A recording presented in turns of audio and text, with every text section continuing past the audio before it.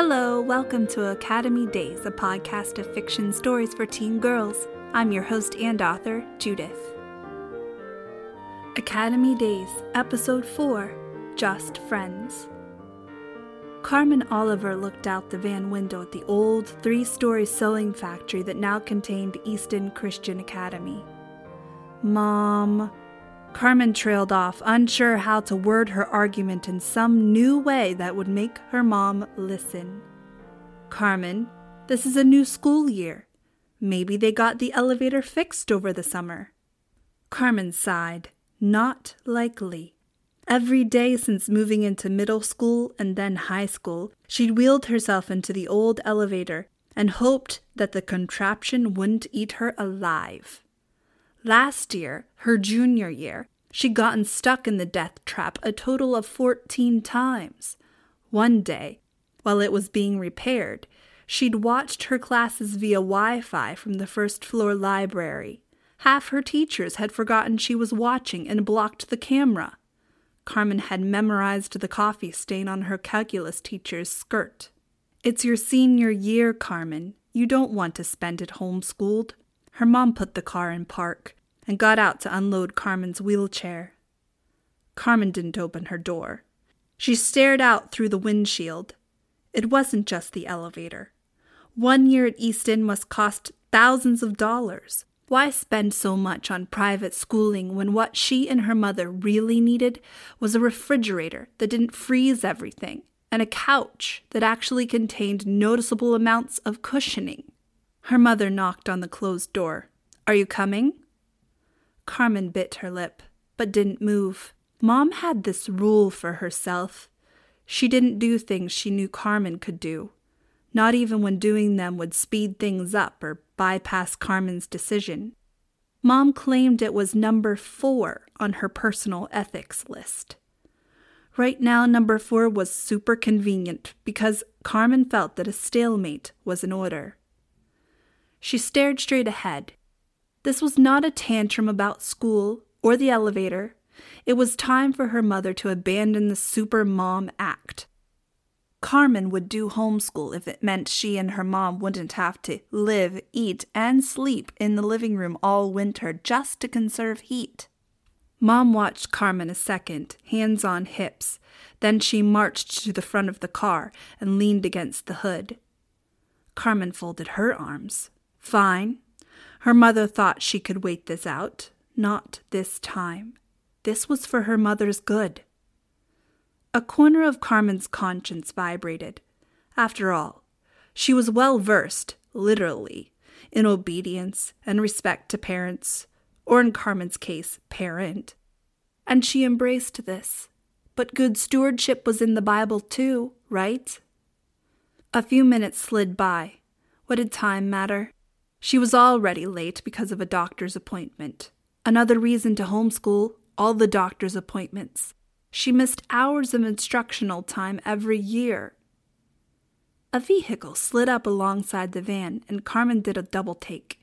It was a long black car. A limousine? Carmen caught sight of a uniformed driver as the limo inched forward. It pulled to the curb a few yards ahead of Mom. If the car held any passengers, they were hidden behind tinted windows. There weren't many limousines in the town of Easton. Sure, there were people around with money, but most just bought normal expensive cars. Ferraris or something. Maybe Easton Christian Academy had attracted a dignitary's child. Carmen waited for the chauffeur to exit the car and open one of the passenger doors. No doubt this new student would have accessorized the school uniform with crazy expensive shoes and a silk scarf or tie. But no one got out of the car. Her mom came back to Carmen's door, and Carmen opened it without thinking. "Maybe the school's being watched by the FBI or something," Carmen said. "Or maybe the president is thinking of sending his kid here." Mom shook her head. "I doubt it. But it does make me uneasy that it's just sitting there, like someone is watching the school. Come on, get inside. I'll call the secretary and let her know there's a strange car out here." Carmen got into her wheelchair, too distracted to continue a stalemate. The limo's motor hummed as soft as an electric car's. It continued to idle. She said goodbye to her mom, an apology for being so obstinate almost coming out of her mouth before she bit it back. This was for their good, Mom's good. Maybe by tomorrow, Carmen would have more convincing arguments, especially with creeper cars in the neighborhood. She wheeled herself up the side ramp of the front entrance and hit the automatic open button for the door. The motor growled, and then the door jerked open. Seriously, the technology for the impaired at Easton needed a total overhaul. Carmen paused before going inside and glanced back to the street. The limo was still there. One of the passenger windows rolled down about 3 inches. Carmen saw movement, someone peering through the opening, peering right at her. She shivered and wheeled herself into the building. Even the accident waiting to happen elevator didn't seem so bad compared to someone watching her from behind tinted windows. "Hey, Carmen!" London Pella turned into the front lobby from the North Hall and bounded past Carmen towards the flight of stairs. "See you on 3." Carmen blinked. Since when was London Pella that cheerful? Sure, London always treated her politely, but that sparkly grin looked genuinely happy. She shrugged, probably just first-day excitement. If Carmen knew anything about London, any excitement about school would be short-lived. A moment later, Carmen hit the elevator button, and the car screed down the shaft. She breathed a prayer for safety as she rolled herself inside and hit the number 3 on the metal panel. For the millionth time, she wondered about the taped-over spot where a 4th button would have been. Had the elevator once gone all the way to the school attic, or maybe down into the basement? She nudged the spot, even though she knew it wouldn't give. The bump under the duct tape remained solid. The elevator reached the 3rd floor and opened without incident. Carmen closed her eyes in thanks. Although, if the elevator continued to work, she'd lose one of her main points of persuasion. As she rolled forward, someone stumbled against the wheelchair, and Carmen jerked back as a keychain-laden backpack plunked onto her lap. "Sorry." Lacey Winters righted herself. "So sorry. I was looking for something in my bag and not watching where I was going. You okay?" Carmen hoisted the backpack towards the freshman girl. "I'm fine."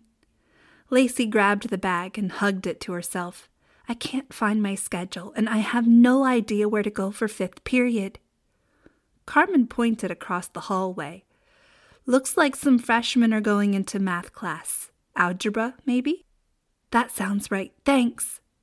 Lacey skittered across the hallway, her pink headband sliding back on her head until it hung like a loose rubber band on a doorknob.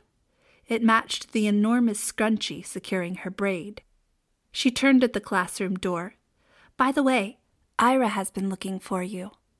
She backed into someone and began apologizing all over again. Carmen froze for a second. Ira hadn't called or texted all summer. Did he think she would be okay with that? "Hey, Carmen." Nora Argine nodded as she sidestepped around the wheelchair. "Listen, I was wondering if you could tutor me in geometry this year. I'll pay you fair and square. I just want to make sure I don't waste a lot of time being confused when I have other things to do." Carmen smiled. Nora always got to the point within the first seconds of a conversation. Kind of rude, but refreshingly straightforward, too. "Sure, after school 1 day a week?" Nora nodded. "Tonight, at the public library." Carmen shrugged. "Works for me." "Thanks." Nora nodded again and continued on down the hallway. Carmen watched her go. Nora looked more tense than usual. Not that Nora ever looked very happy. As far as Carmen could tell, Nora hadn't made any close friends since coming to Easton last year. Carmen knew what it was like to feel a little on the outside of things. Maybe she could help Nora with more than geometry. Carmen found her locker and stowed first day of school extras and her lunch before going on to 5th period. "Hey, Carmen! Did you have a good summer?" Carmen grappled with how to answer that question. So, Ira Winters meant to pick up as if he hadn't ignored her for 3 months. She turned her chair to face him. "Hey, Ira." He smiled down at her. "Where have you been all morning?" Carmen bit back the words, "Where have you been all summer?" and shrugged. "Doctor's appointment." Ira's eyes widened. "Seriously? Are you okay?" Carmen squinted up at him. "Yeah, it was just normal stuff. I go to the doctor a lot. You know that." Ira shook his head. "Yeah, but this day has been weird. The ambulance has been here twice. A limo keeps driving past the school, and Wendy Wells is spreading rumors about guns and tasers." "Wow. Remind me never to be late to school again. Is everybody okay?" Carmen moved along with Ira as they headed down the hallway. "Think so. Ready for our senior year? We're almost done with this." He waved his arm at the long hallway that spanned the 3rd floor, the high school floor of Easton. Carmen scanned the hallway lined with lockers and crowded with nearly 100 9th through 12th graders.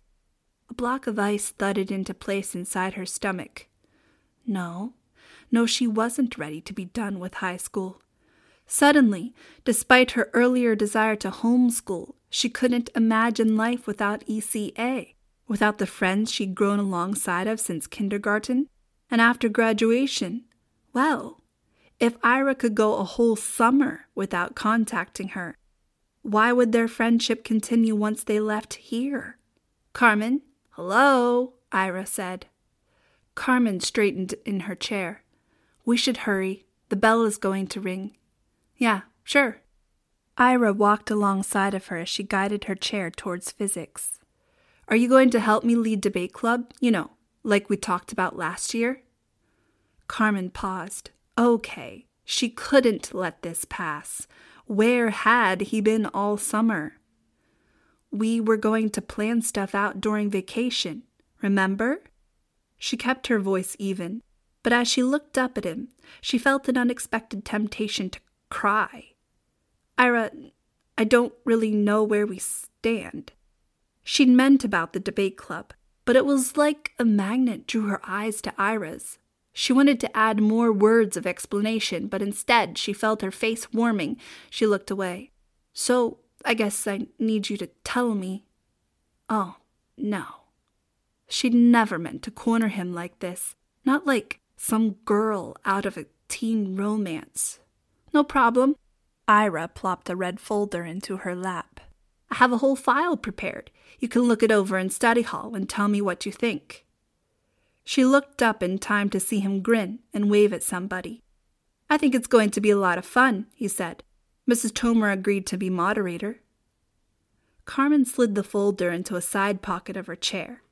"I'll let you know," she said, keeping her head down. Wow, he'd missed it. He'd totally missed all the emotion she'd felt burning in her eyes. She could seriously slap herself. All last spring, she'd envisioned them on the verge of something special, something official. And then summer came, and the silence had gotten longer, and now... Carmen turned her chair. "I'll be to class in a minute," she said, wheeling towards the water fountain. "Right." Ira continued on down the hallway.